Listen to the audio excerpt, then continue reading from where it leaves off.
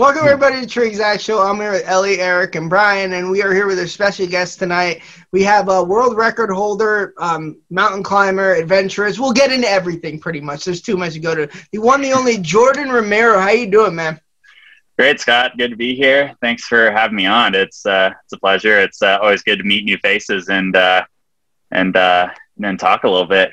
No, it's awesome. I spent a lot of time searching like what your right Instagram was, Twitter, because you never know. And finally, like the email worked out, and I was like, "All right, great, this works out beautifully." You were probably like a little skeptical at first, like, "What's this idiot messaging me about?" But luckily, you're a nice guy. You're a very nice guy.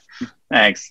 Yeah, it's I'm always down for the count, man. I have like thoughts about like starting my own podcast or just doing something that will involve like inviting guests, and I know it means a lot for them to say yes and kind of give some time, and I'm always happy to do it, man. It's always a pleasure just like I said, talking to people and meeting spaces, discussing cool topics, sharing my story. So yeah, man, just it's a pleasure to be here.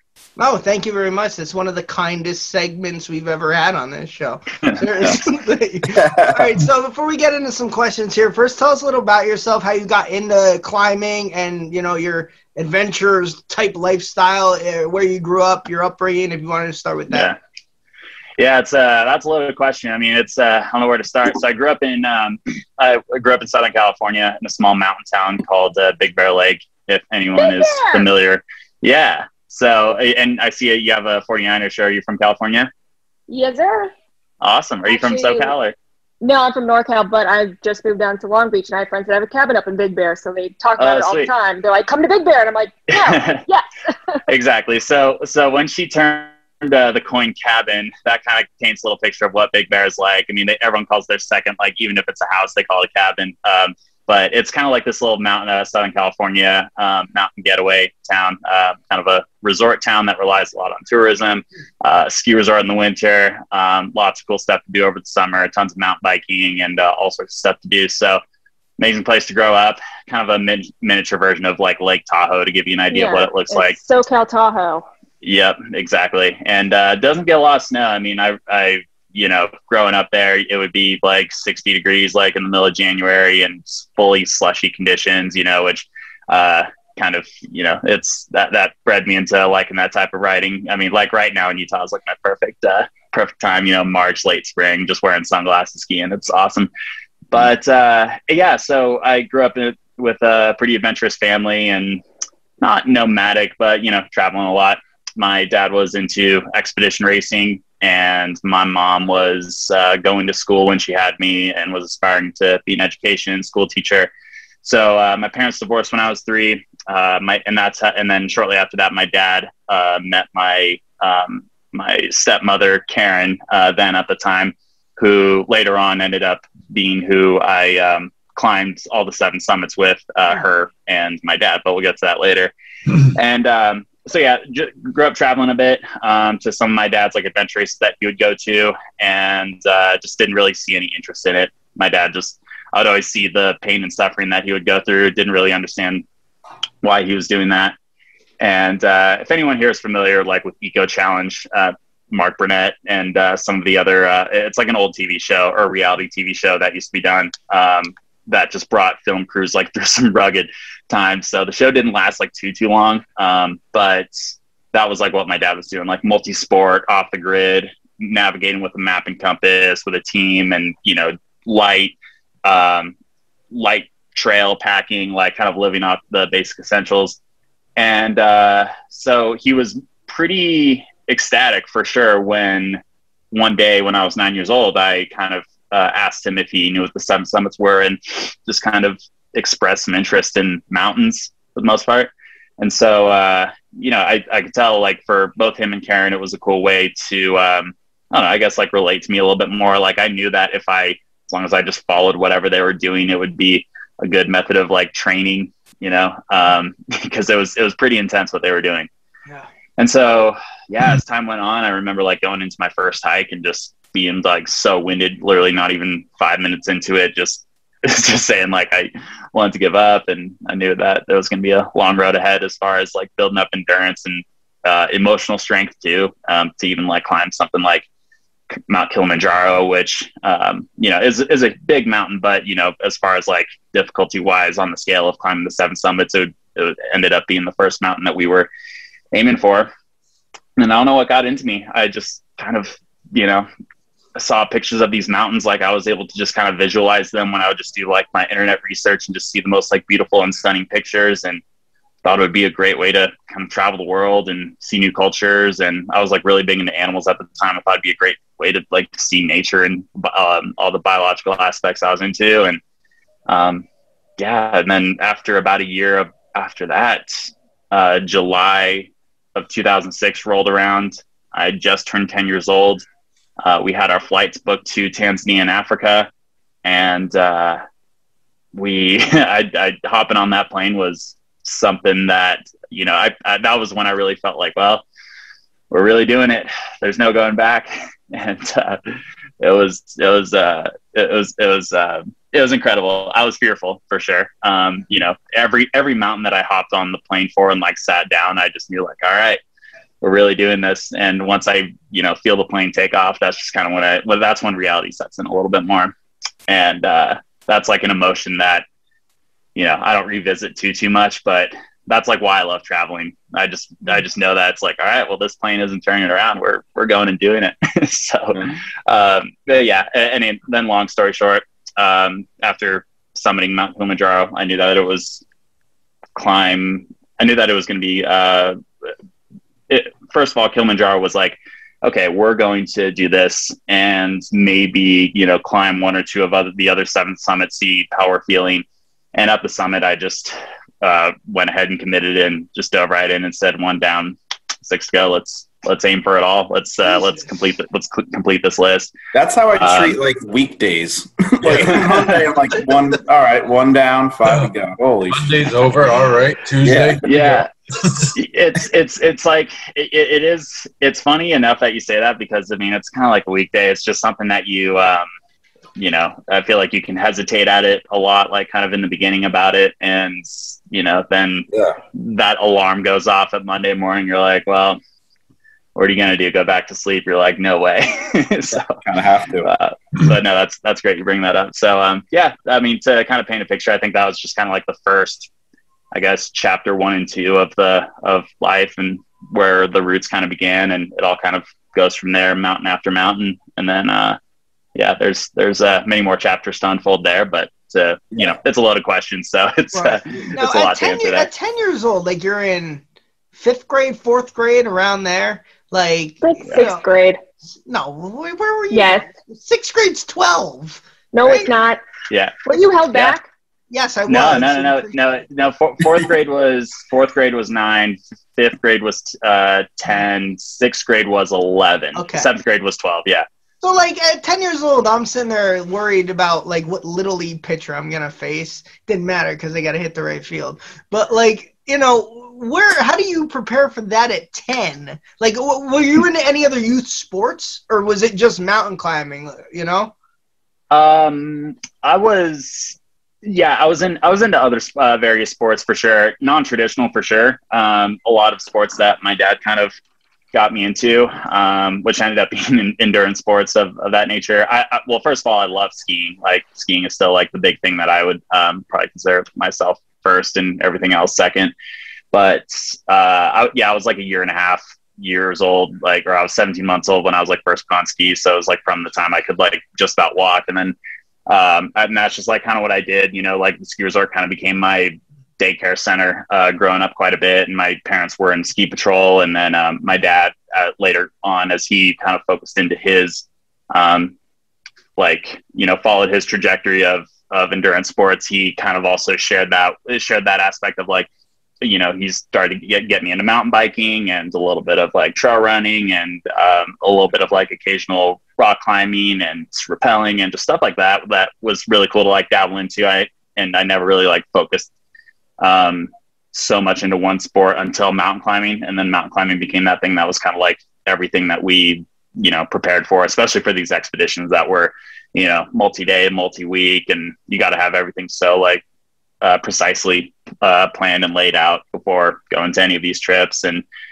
that took a lot of work. So yeah, it's a lot to unfold there as far as like the preparation goes. But every day coming home after school was just, you know, get home, like chill out for a second. And that's kind of where I learned a little bit about myself and the fact that like, and I think a lot of people can relate to this with working out too. It's like you get home, it's like the moment you sit down and like play on your phone a little bit, it's like that's over. You know, it's going to be so much harder to, you know, get back up and get motivated again. It's like you just gotta get home and, you know, chug some water, eat something, and then just get like right to it. And you know, I'm very like momentum driven. When I lose momentum, and it's same thing with all of us, but like me especially, I've learned like it's so hard to like kind of re-pick myself back up too. And you know, I had my dad's house and then I had my mom's house, so I split time evenly between them. And my dad was very focused on like consistency a little bit more. My mom wasn't quite as like she wasn't pushing me as much. She'd be like, hey, like you have this thing to go train, like you should go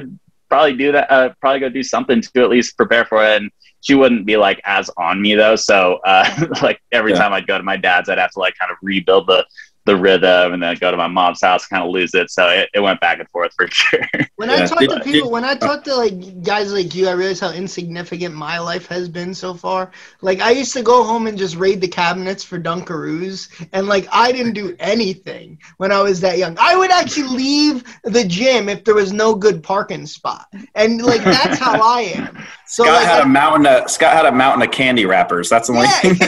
So like I'm not an outdoorsman at all. I am not built for it. I am not one of them. So I know Eric is kind of more that person. So Eric, go on if you got any questions. Nothing to the extent that you did, but I lived in Portland, Oregon a little bit, and I used to hike around there and Sedona and stuff. But in regards to like your parents, now I feel like parents with 13-year-olds, they don't even want to leave them in the house alone for, you know, an hour or two.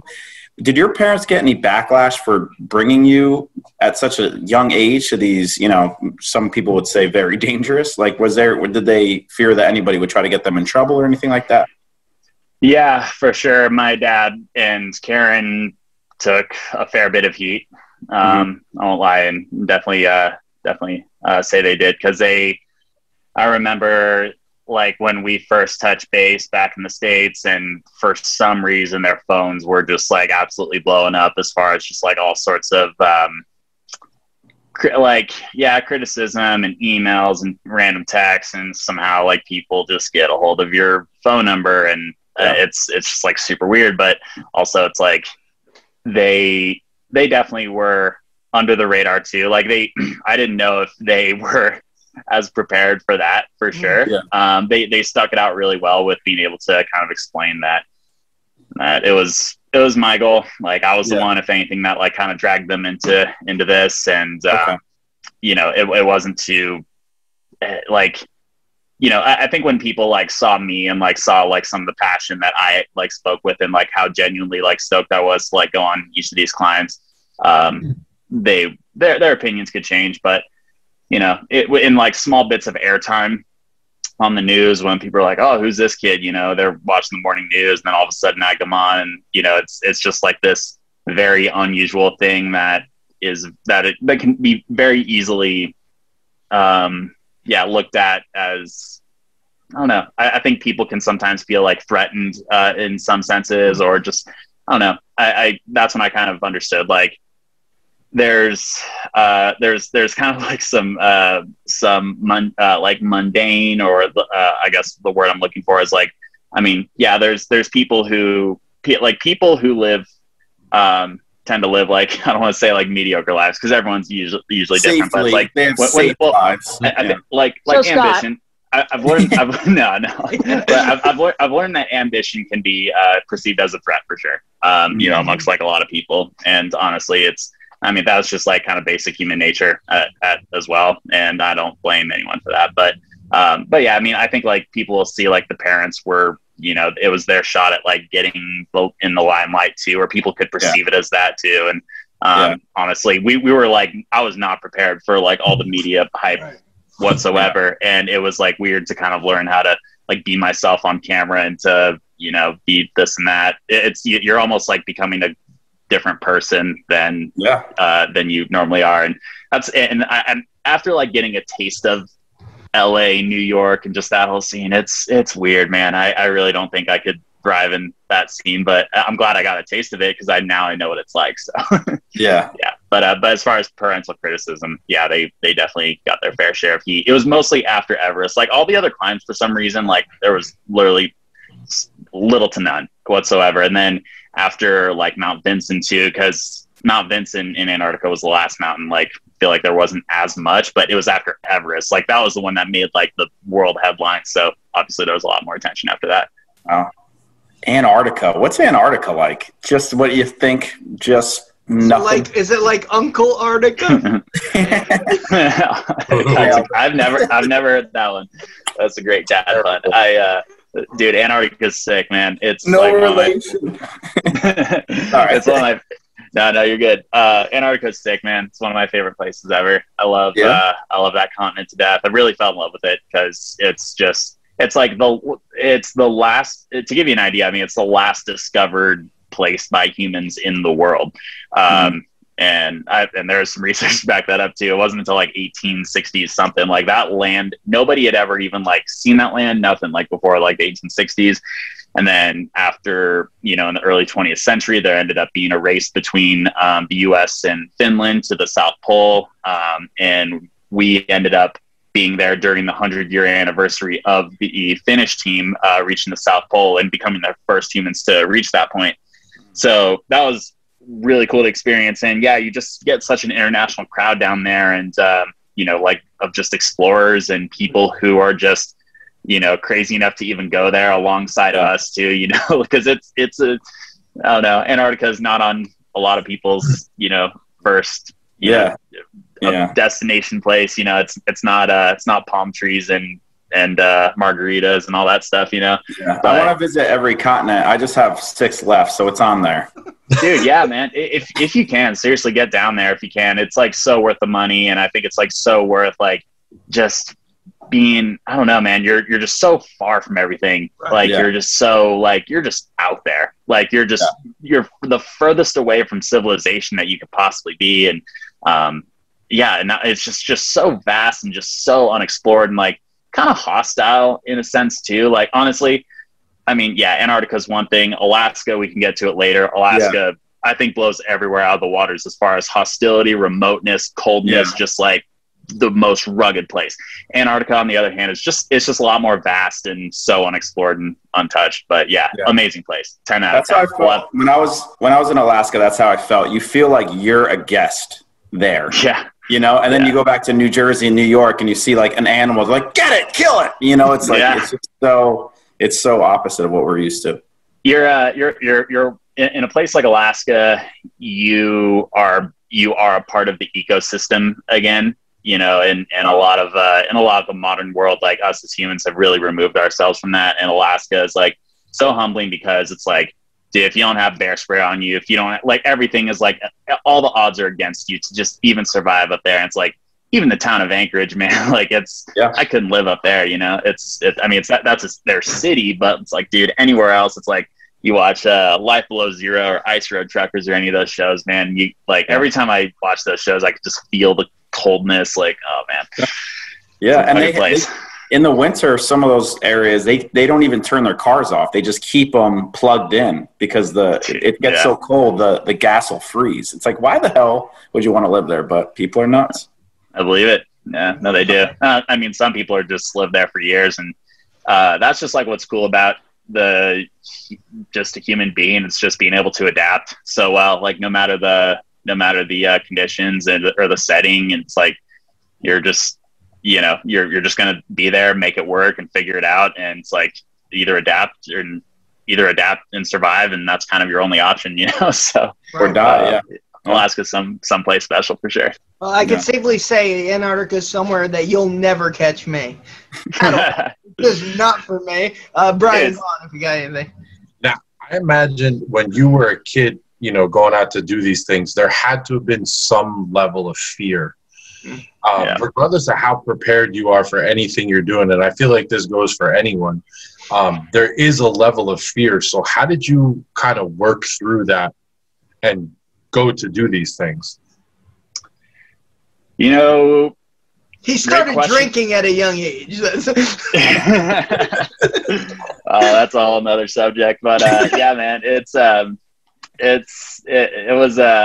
fear was, you learn about fear, and you learn to face it, look it in the eyes. I still cope with it quite a bit, just like in everyday stuff. And I like to scare myself a lot. I just think it just kind of makes me like feel the most alive.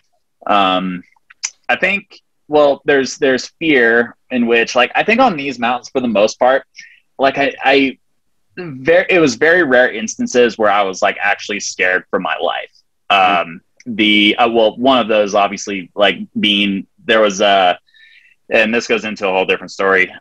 Being on Mount Everest, we were roughly like 2.5 weeks into the climb, and in between camps at one point we were crossing over and traversing across like the only glacial point. Like the rest of the mountain was going to be like mostly exposed ridgeline and winds, in which, like, weather is kind of like more your enemy up there. This point, we actually had to deal with more unpredictable forces, such as like shifting glaciers and ice and all this different stuff. That's, entirely why we avoided going on the south side of Mount Everest, where you see where you cross over the Khumbu Icefall, which is a constantly moving and shifting glacier that just is so unpredictable and is just such a horrible place to be in. So that being said, that's why we chose the north side, but there's still a little bit of a section where you have to cross over that. And I remember it so vividly. Like it was a super, super hot day. I mean, it was probably like 40 degrees, but like that's so hot up there, like you're down to your, base layers and fleece and whatnot.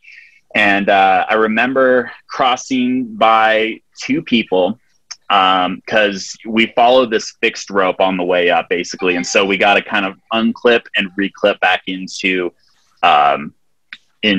like these, like in between anchors, essentially, in which this rope is kept in, to kind of put it simply.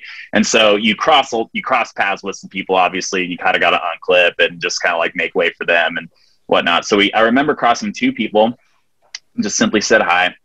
And then after continuing on for probably like, 8 more minutes or so, I remember my dad just kind of like having this instinctual thing to say, and was like, hey man, or just kind of like told our team, like, hey guys, we should probably pick up the pace a little bit. Like, I don't have a great feeling about, like, we just need to get out of this zone as quickly as possible, because up to our left, as we were kind of traversing across this area, up to our left was this absolutely gigantic, what seemed just like a massive commercial building, just full on, like, it was just like huge, and just like we were in the shadow of it, and it was just like one of the most daunting things to like kind of see in a way. And also just one of those things that's just like, you just didn't have a good feeling being there.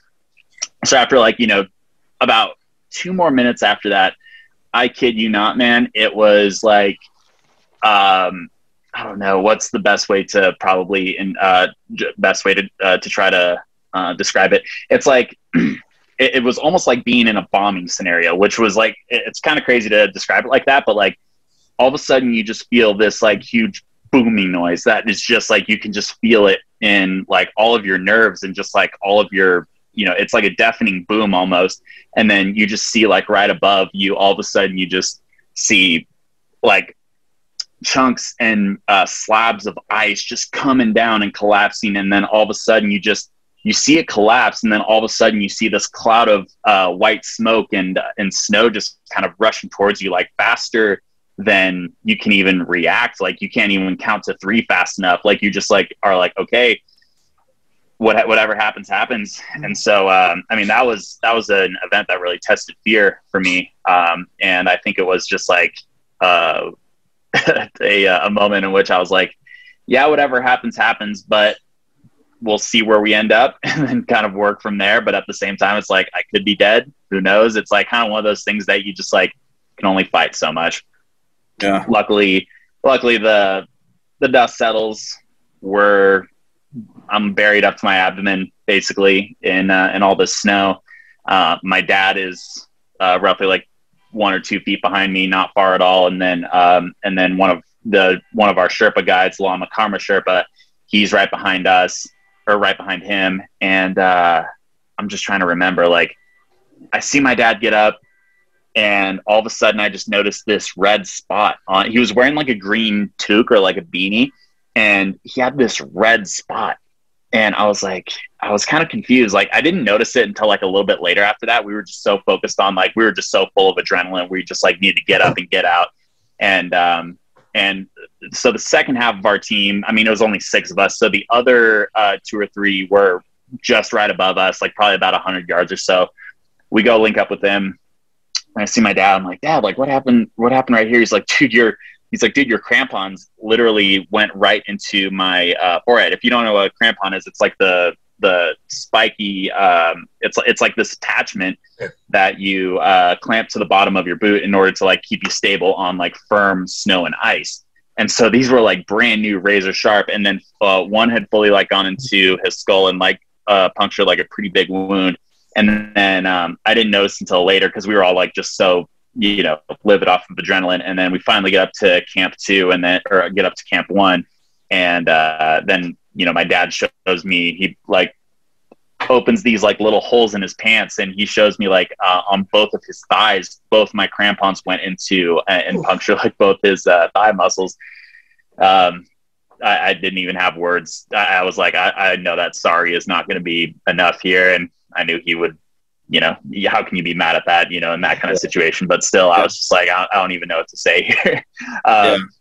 So wow. So that was definitely like one of our biggest obstacles that, kind of tested our fear. And then I guess the other half of that too, it's like to kind of branch off the fear aspect. It's like there's also like the element of learning how to suffer too. And that I learned to do pretty well, and just kind of like understand that pain is like temporary, and overall it's like pain and suffering is like temporary, especially. But I guess being able to smell the roses every now and then and just be able to look out, you know, and enjoy this view and see this place that I'm just so lucky to visit. It's like a whole nother part of it. But yeah, just that building that whole endurance and stamina aspect of it is just so it's so important to do. And just to kind of learn that, it's just like at one point you just you get in a rhythm and momentum. You're just like, all right, one step in front of another. Right, it's like, gotta keep going. You just almost like start singing to yourself, and you're like, we're gonna get there one way or another. Like, just keep trudging on. Like, at some point it's like I stopped putting like, you know, muscle effort in. I was just like, more so I kind of learned how to just like, all right, one foot in front of another. Like, there's just days in which it's just like hours and hours, and it's just such a drag, and you're like, why am I here? And then whatever. And in those points too, it's like you can really get in your head if you allow yourself to. So that's another thing to learn how to avoid. Ellie, if you got anything on. Yes, a few. Okay, so since you're clearly into like the endurance stuff, have you done rim to rim to rim? I haven't. What's that? I haven't, Ellie. I'm surprised. You strike me someone that would like done it multiple times by now. No, so rim to rim. Sorry, Scott is. No, go ahead. You go from rim to rim from the Grand Canyon, and so it's usually just rim to rim, but runners have turned it into rim to rim to rim, so you do it back and forth, and you like, I think it's like maximum 5,700 feet elevation. You go all the way down the canyon, then all the way back up, and then all the way down back to the other side. Yeah, I know these guys did it in like 24 hours, I think. I read in like Runner's World, they were like trying to break some kind of record. First time they failed, obviously, and then second time they were like able to do it. But you're out there like 2, 3 in the morning, like you nap at like 1 a.m. and then get up at 3 to then keep going again. Yeah, it's nuts. My roommate talks about it a lot. My roommate's a big endurance athlete for sure, and kind of more so than I am. And I'm it kind of takes a lot for me to kind of just rebuild like the gumption. It's like once I'm in the momentum, it's like, all right, like we can keep it rolling. But with him, he did some pretty cool adventures last year, and he's been talking about it a lot. And there's a lot of cool stuff within Reach, like too, where I live as well. I mean, there's White Rim too, which I'm big into bicycling too, and White Rim is like a roughly 100-mile circuit, I guess, that you do in southern Utah. Is it Canyonlands, or I don't know? I think it's down there.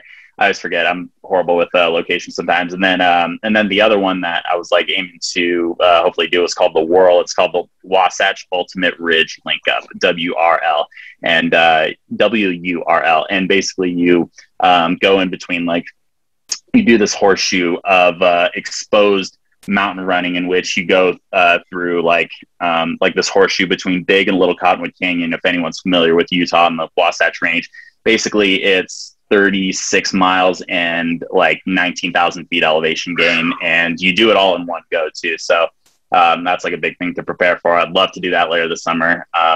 If the stars align and if I'm strong enough by then. But yeah, it's for sure like rim to rim to rim would be like amazing to do sometime as well. And have you been to the Grand Canyon or? No, but it's on my bucket list just to do rim to rim. I don't even do like all of it. But I have a friend who's training to do it for her 40th birthday, so she's been like, oh, right. So it's kind of like that. Yes, it kind of like built the buzz up. I was like, oh, I kind of want to try it now. You know, We'll see how it works out for her, and then maybe I'll start putting in the time and effort to really preparing for that. But next question. Did you see green boots while you were up there? I sure saw green boots. Yeah, that was kind of my intro. That was weird? Yeah. What's that? Sorry. So green boots. Did you guys research? So green boots is for anyone who's like been just familiar with Everest would know that along the route of the northeast ridge of Everest on the Chinese side, the first dead body that you are going to pass by is an Indian climber he's been coined the term green boots because he just has these like bright fluorescent green boots essentially, and it's a very you literally walk right past him, like you're inches from him whenever you pass by.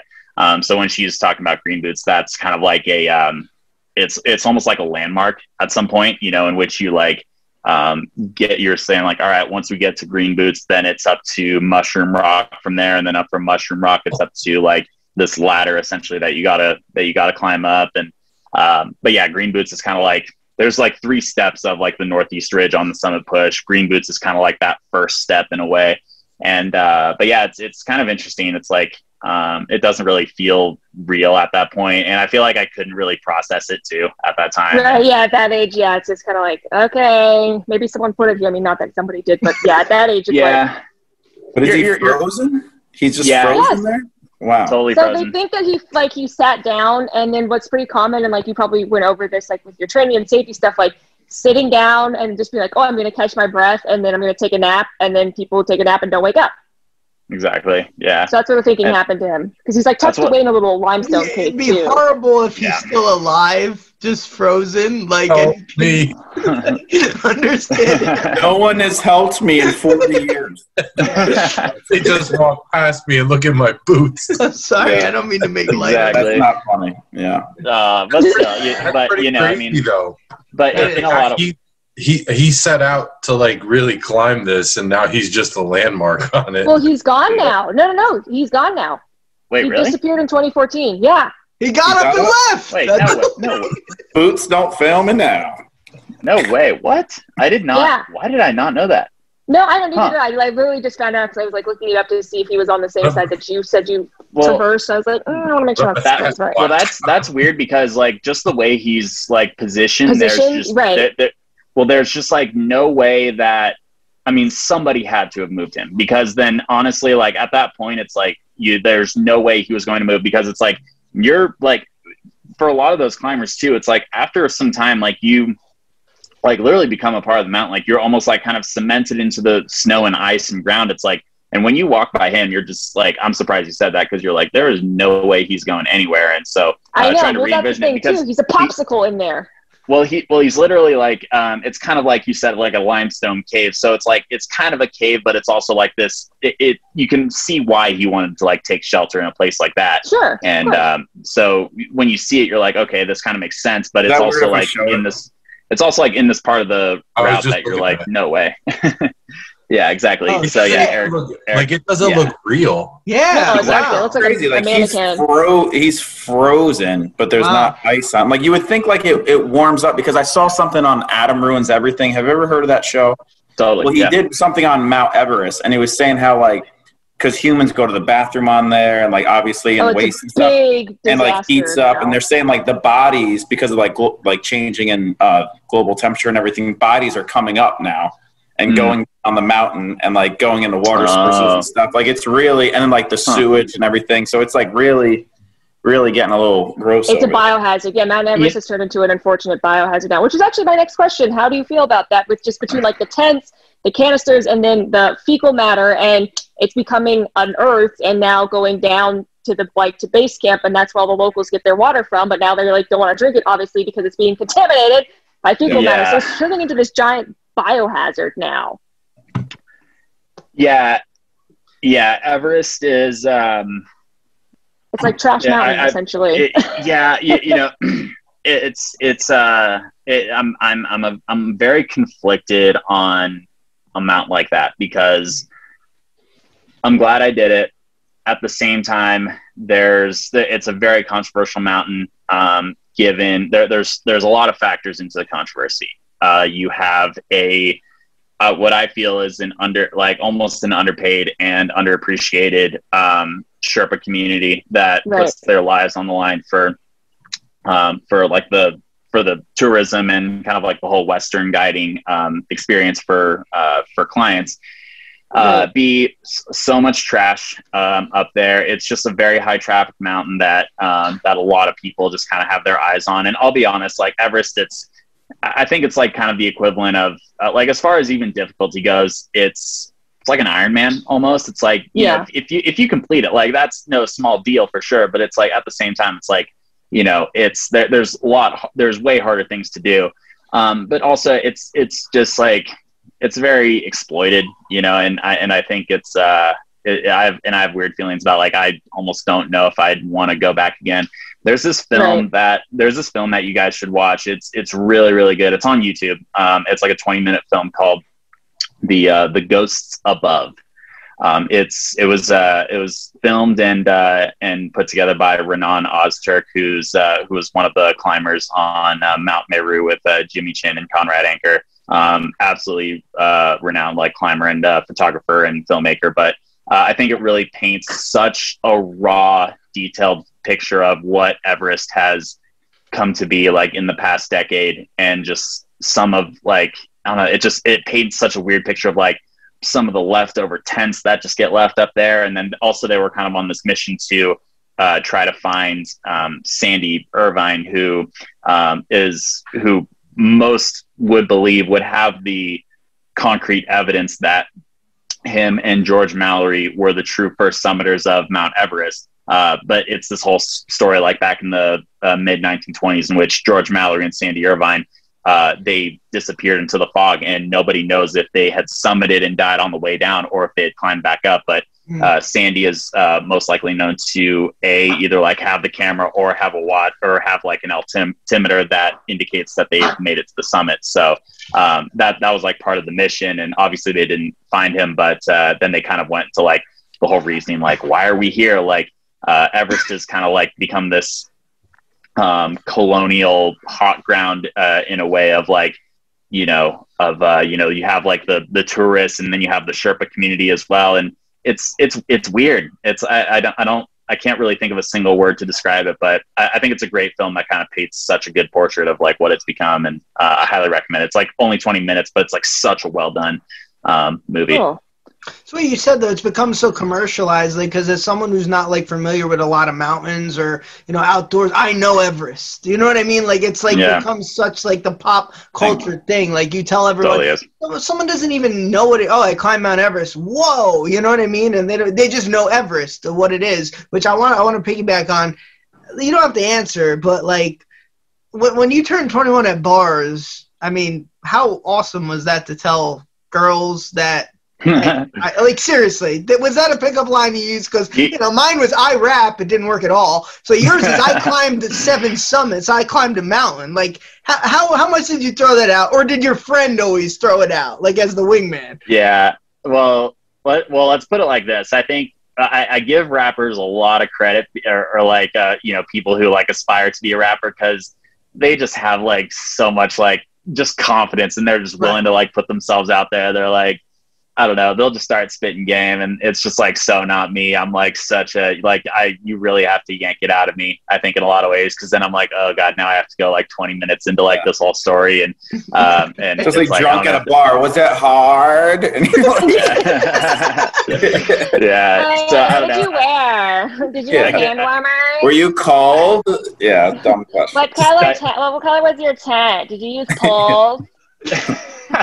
I can't say I utilized it that much, to be honest. I don't know. It's like, it's not me. I mean, and don't get me wrong, I love to party, but I'm also like, it's also a topic that it's like once the all the focus and attention is like right at me, right. I easily get pretty like, oh god. That's got to be horrible at like a cocktail party or something, like at a wedding, and someone hears about it, and you're just like, man, I'm just trying to enjoy the night, and you're sitting there talking to people about it, or coming on a podcast, and we're annoying you. Know, things like well, a podcast is different, whereas like, you know, just sharing it to like 3 people over drinks is like, I don't know, it's different. It's like also I'm trying to like just, you know, I also like do that for work too. Like I tell that story a lot for like, you know, I do public speaking and all that stuff, and it's just like as soon as I like go into some stories, and not saying I don't enjoy it, but it's like I've done it a lot. And to like do it when I'm just like trying to take a load off at a bar or whatever, and it's pretty it's kind of like the last thing you want to do. I would have Everest tattooed on my back, and I would always wear a shirt that said, "I climbed Everest. What have you done?" I would be telling the whole world, everybody who ever met. I'd be on the bus, be like, "I climbed Everest. Have you done it?" I'd tell everybody. Like, look it up. Yeah, it's so not me. Here, sorry, my AirPods just died. Can you hear me? Yeah, you're good. Yeah. Okay, cool. Question. Yeah, so I don't know, man. Yeah, I'm pretty reserved. You're a reserved guy. It takes a lot. It's called humility and humble. Bring it out of me, but like a podcast setting, it's like, man, I love to like still share the story, but I also like to kind of like just add on like, I don't know, what did the experience mean? And I think it's like whatever helps me kind of be able to process the experience more, I'm always super down with. So, you know, just kind of what it is. I do have to ask, how realistic is the movie Vertical Limit from 2000? I love that movie, and it just feels like it's not. That's part of my gun to your head later, but go on, answer the question. Your own question. We're a limit vertical. Very, very, very dramatic. I watched that video. I watched that movie like a handful of times. Like we had it on DVD in my house, if I remember correctly. So that's so funny you bring it up, because I haven't seen that in a while. Wait, Vertical Limit, and then there's Into the Void. There's 2 different ones. Vertical Limit was Bill Paxton. They had the bombs. They had to go they had those, and they would leak. They gave them bombs, like TNT or something that just leaked, and they found out on the mountain that it was exploding. Yeah. Okay. Now I remember it now, because Into the Void was like an actual like story that was being told. Like it was like a nonfiction. Into the Void was about this like crazy other story about these mountain climbers in South America or Argentina, and one gets stuck in a crevasse, and then but the Into Vertical Limit I know was like that was like a very unrealistic like portrait of K2 and whatnot in the climbing scene. So I watched it a handful of times. I still like I was very observant of climbing films like back then, for sure. Like I was a student of the game, as far as like I'd watch the Everest IMAX movie a lot and just all this different stuff. And dude, it was I was into it for sure. Like I made sure to like really do my homework just to like really know what to expect. I was on Google Earth all the time, and so Vertical Limit saw quite a bit. Great movie. But I like that movie. That's a great movie. Wasn't bad. We'll do like one more round, because I know we're keeping in. Like you're being very generous with your time. Go on, Ellie. Do you know how much your permits cost, and how your dad and stepmom were able to secure them for all 3 of you? Because I know it's like super hard to get a permit, and then to secure it for like all 3 in your party. And like, were you guys a part of a like expedition group, or was you just going like you 3, or how did that happen? How were you able to walk that in? Yeah, the whole finances, that part of it is it's a bit of a stretch. Like we learned how to really stretch our dollar on a lot of it. You know, we were by no means at all like we did not have a lot of wealth to really make it happen. We crowdsourced a lot. We borrowed a lot. We did a lot like on our own budget too, and it was and I mean, we did have like some sponsors too as well who kicked in some money as well. So like we're super grateful for that. And yeah, it took a village too. Like the community of Big Bear was awesome, and people would come together on like my fundraising nights too to try to help like make these expeditions happen. And even then, I mean, it still like didn't really add it up. And then I just think about these people who just have like this, they just have like exuberant amounts of wealth. And I'm just like always blown away about how people can be like, oh yeah, like, that's just like a month's worth. Like for me, it's like, oh, okay. Like, yeah, I'm going to go to Everest. Yeah, you know, okay. It's like, cool.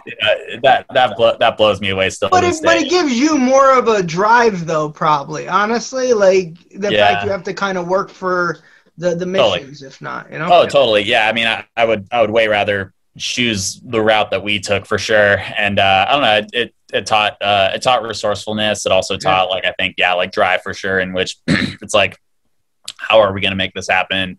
What are we, I don't know. And you also have to think long-term. It's like, all right, well, it's like, I got a college fund too. It's like all this different stuff that, you know, we you just kind of have to factor in. You got to think in the long term, but you also got to think like, you know, well, all right, well, what's the ROI of this? Well, we could also write a book for this in which it can also, you know, generate some income at least to kind of help pay back some of the finances too. So yeah, I mean, it's a lot. I mean, the permits themselves are like, they're at least like $11,000 per person for Everest. And that's going on like the cheap side too. Like we went to China, we went on the Chinese side with like, you should have seen our setup compared to like the people with like truly decked out setups too. The real mountaineers. They make you pass green boots. You know you're on the cheap side. Yeah, exactly. I mean, I don't know. It's like our dining tent was like literally the size of my room here, and it's like, or ours was, you know, like we were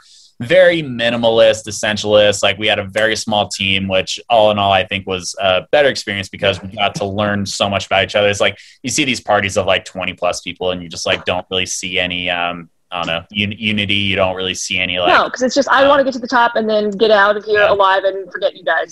Exactly. And then oftentimes you'll see them like some ability rate levels will just kind of split off into different groups. Whereas like we were like together like the whole time and didn't matter what. So it was just a really, I'm glad we did that too, because like I also got to learn how to like, we had more like intimate like conversations and got to be like, you know, build a solid relationship with the Sherpa guides who we went with, Ong Pasong, Lama, and Dawa Sherpa, and then Kumar as well. You know, just such an amazing crew. Like Kumar, best dining chef guy who was just like cooking. He would never duplicated a single meal the whole time. And who else? Like, yeah. And then Ong Pasong and Lama Karma and Lama Dawa, they were just like, they had such, they're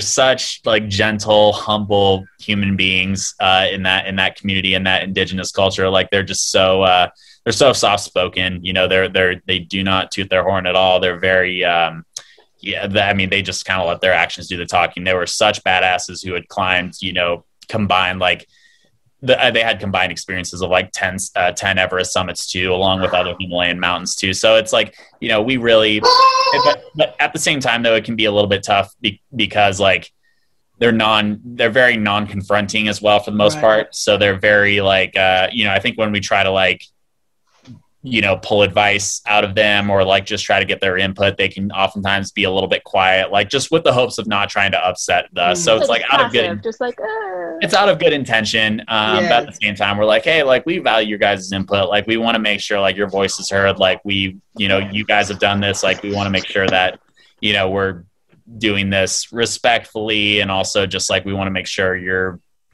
a part of the picture as much as we are. And I mean, looking back at it, it's like, you know, we just tried to, you know, pack out everything that we packed in as far as like, you know, garbage, waste, gear, whatever it was. Like we made sure to leave no trace. We were just like trying to be as respectful as possible to our guides as well. And just tried to like set a good example of what we think like Everest climbers should be. But at the same time though, it's like, you know, you're part of this bigger picture of Everest and it's still like, you know, I don't want to like, have any guilt or like have any like imposter syndrome of like going to a place like that. And it's like, at the end of the day, I'm glad I did it. It's like great stories to tell. It's just like, I just don't think I'd see myself going back, really. So no, that's really good. You're really humble dude, man. Like, I personally would be taking all the credit, and for you to like sit there and give credit to the people who helped you, there's not a lot of people who would do it. You're one of the nicest people we've had on here. Like, Scott would have been like, I saved my dad. He was like, help me, and I grabbed him. So this radio show, it was like you said, it started out as a hip hop. Yeah. We kind of just branched out. We started just interviewing battle rappers, and then every Friday we just reach out to different kinds of people, whether it's like writers, actors, comedians, adventurous. So so magicians. So that's kind of morticians. How long has this been going on? Over a year. Since the quarantine started. I was gonna ask, yeah. Okay, that's when we picked up with the Zoom interviews. We've done about 90 interviews. Okay. So, sick, man. Yeah. Well, I applaud it for sure. It's sick that you like just dove right into it. And even if you like don't have all like the cool podcasting, gear and essentials or whatever, like all the expensive microphones, it's like it's pretty cool to see like what's just possible even nowadays. Right. Like, your own phone can like film better quality than the best cameras back in the 90s. It's like kind of unreal to see like what the possibilities are. And it's overwhelming to see like how many options there are as far as like, the internet is literally like everything these days as far as like how you can truly like make a living and be relevant. And it's super cool to see what you guys are doing. And it's cool. It's like, it's inspiring to me. It gives me ideas. And so that's like why I thought it was cool to hop on here. That's so cool. We inspire someone. We're inspiring him. Yeah. We inspire someone who climbed Mount Everest at 13. I mean, look, we're not trying to like build a mold here, but we're saying starting a podcast on Zoom and then climbing Everest. Jordan, really quick. Go on.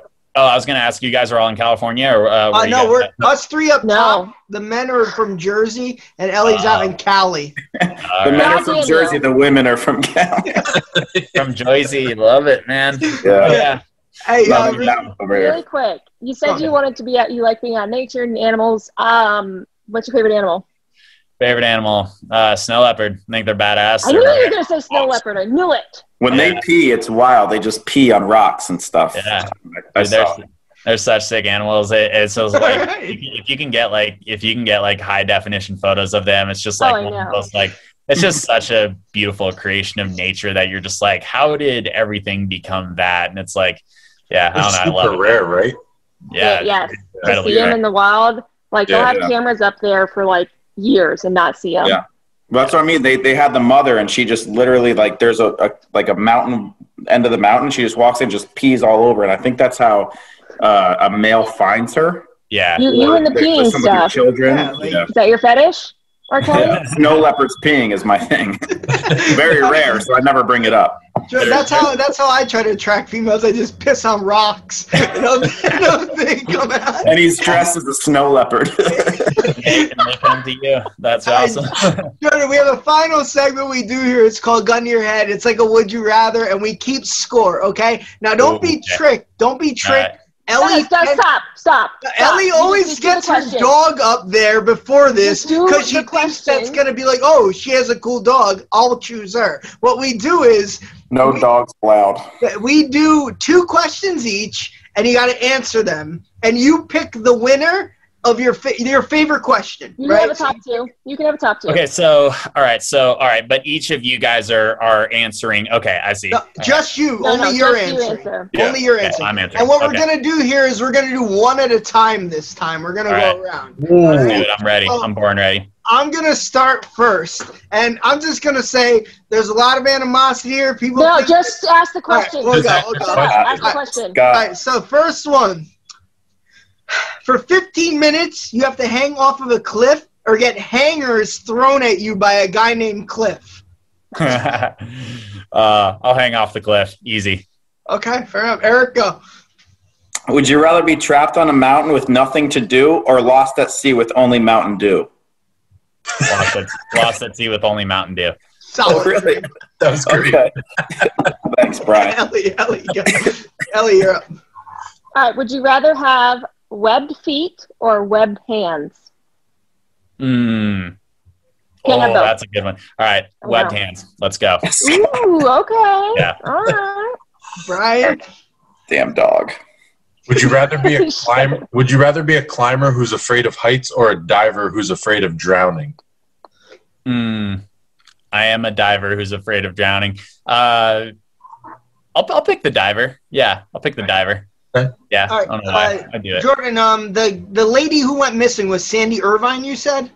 Oh, it was a guy. Yeah, Sandy Irvine. Sorry. We're thinking of Sleeping Beauty. Sorry. So, would you rather be the one who finds Sandy Irvine or hold every world record for mountain climbing? Ooh, Sandy Irvine would unlock a lot. Okay. For sure. Eric? I know exactly what you did there. He did a lot there. Yeah. Would you rather find that your map is a little off from the trail or find yourself trailing off every time you speak? Oh, man. 2 bangers tonight. I'm going to go with option A. You came with it. Thank you.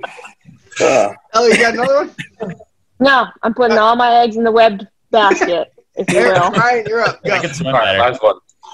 Would you rather know how you'll die or know when you'll die? Oh, I know this question. I know what I'm going to I've been preparing my whole life. I already know how and when I'm going to die. I'll do. I'd rather do when. At least I know I can like be a little bit more comfortable doing something that's like super dangerous, but be like, clearly I'm not going to die. So yeah, I'll do the when. All right, Jordan, you got to pick a winner. Your favorite question. One. Man, Mountain Dew. Mountain Dew takes the win. That was so enhanced. It's becoming a mutiny. Now it's against me. I'm gonna have to start muting everybody while the What was number Jets 2? get against. No, I came What was with number it. 2? What was number 2? Number Came 2. with it tonight, serious. Number 2, I'm gonna go with. Oh man, I don't know. I didn't want hangers to be thrown at. No, actually. I'm gonna go with webbed feet or webbed hands. Oh, suck it, Scott. Oh yeah, take the silver. Who cares? I will gladly take it because it just means you lost even harder. Act like you've been there before, Ellie. Yeah, little California silver, huh? Hey, Jordan, really? About it, but okay. Jordan, really cool. Thanks for coming on, man. I know you're working on climbing. I read every high peak in each of the states. That's something you want to do? So with that, it's kind of an eventual goal. It's not really a deadline to it. We were kind of, dude, exactly. There's a hill that's 8 feet high in Nebraska. I'm not. He just steps on an anthill. He doesn't even need a water bottle. I drive up to it. Like if I'm there, if I'm already there, like honestly, it's like there's a lot of places that are just so out of your way, and like. Honestly, it's like I'd rather cover New England and the West Coast up until like Montana, Colorado, and maybe the Dakotas, and then a little bit further south, and then in between there, I don't know. Well, if you're ever in Jersey and have to climb something, let us know. We'll go have a beer together, man. I've done Jersey before. What's it called? It's right outside of Sussex. It's called. High Point. High Point's the name. It's like this big like spiral staircase tower that it's pretty cool. We did a New England tour like a while back when I was like 15. We did like Massachusetts, Delaware was funny. It was literally a sidewalk. New Jersey, Maine, Vermont, New Hampshire, and I think that's all we did. But yeah, it was rad. I love New England. Got a lot of love. Appalachian Trail seems cool. What about the Appalachian Trail? From Georgia to Maine? Too. I don't like ticks. I don't like bugs, and like I don't like humidity. I don't know. I'll do it. But it's like I see some hikers come off of there and they're just picking so many ticks off. I'm like, they're pretty busted after doing that one. I'm not trying to get Lyme disease, man. Like that's brutal. That will ruin your life. Thanks a lot, man. This was really fun. Let us know where we can catch you on your Twitter, Instagram. Instagram's definitely a little bit more active there. Yeah, I don't know, man. I mean, definitely kind of getting more and more like on the, I don't know. Everyone should just put their phones down and enjoy life for sure when they can. I heard that. But yeah, I mean, now follow what I'm up to. I love to kind of just post like cool stuff I'm doing, but I don't know, at the same time, it's like I'm it's a balance for sure. After doing like some research and Social Dilemma and all that stuff, I'm like, oh, man, this is just brutal. Like, so I hope everyone who's listening to this can I don't know, be mindful at least in some ways, and try to reduce and make little improvements over time. So yeah.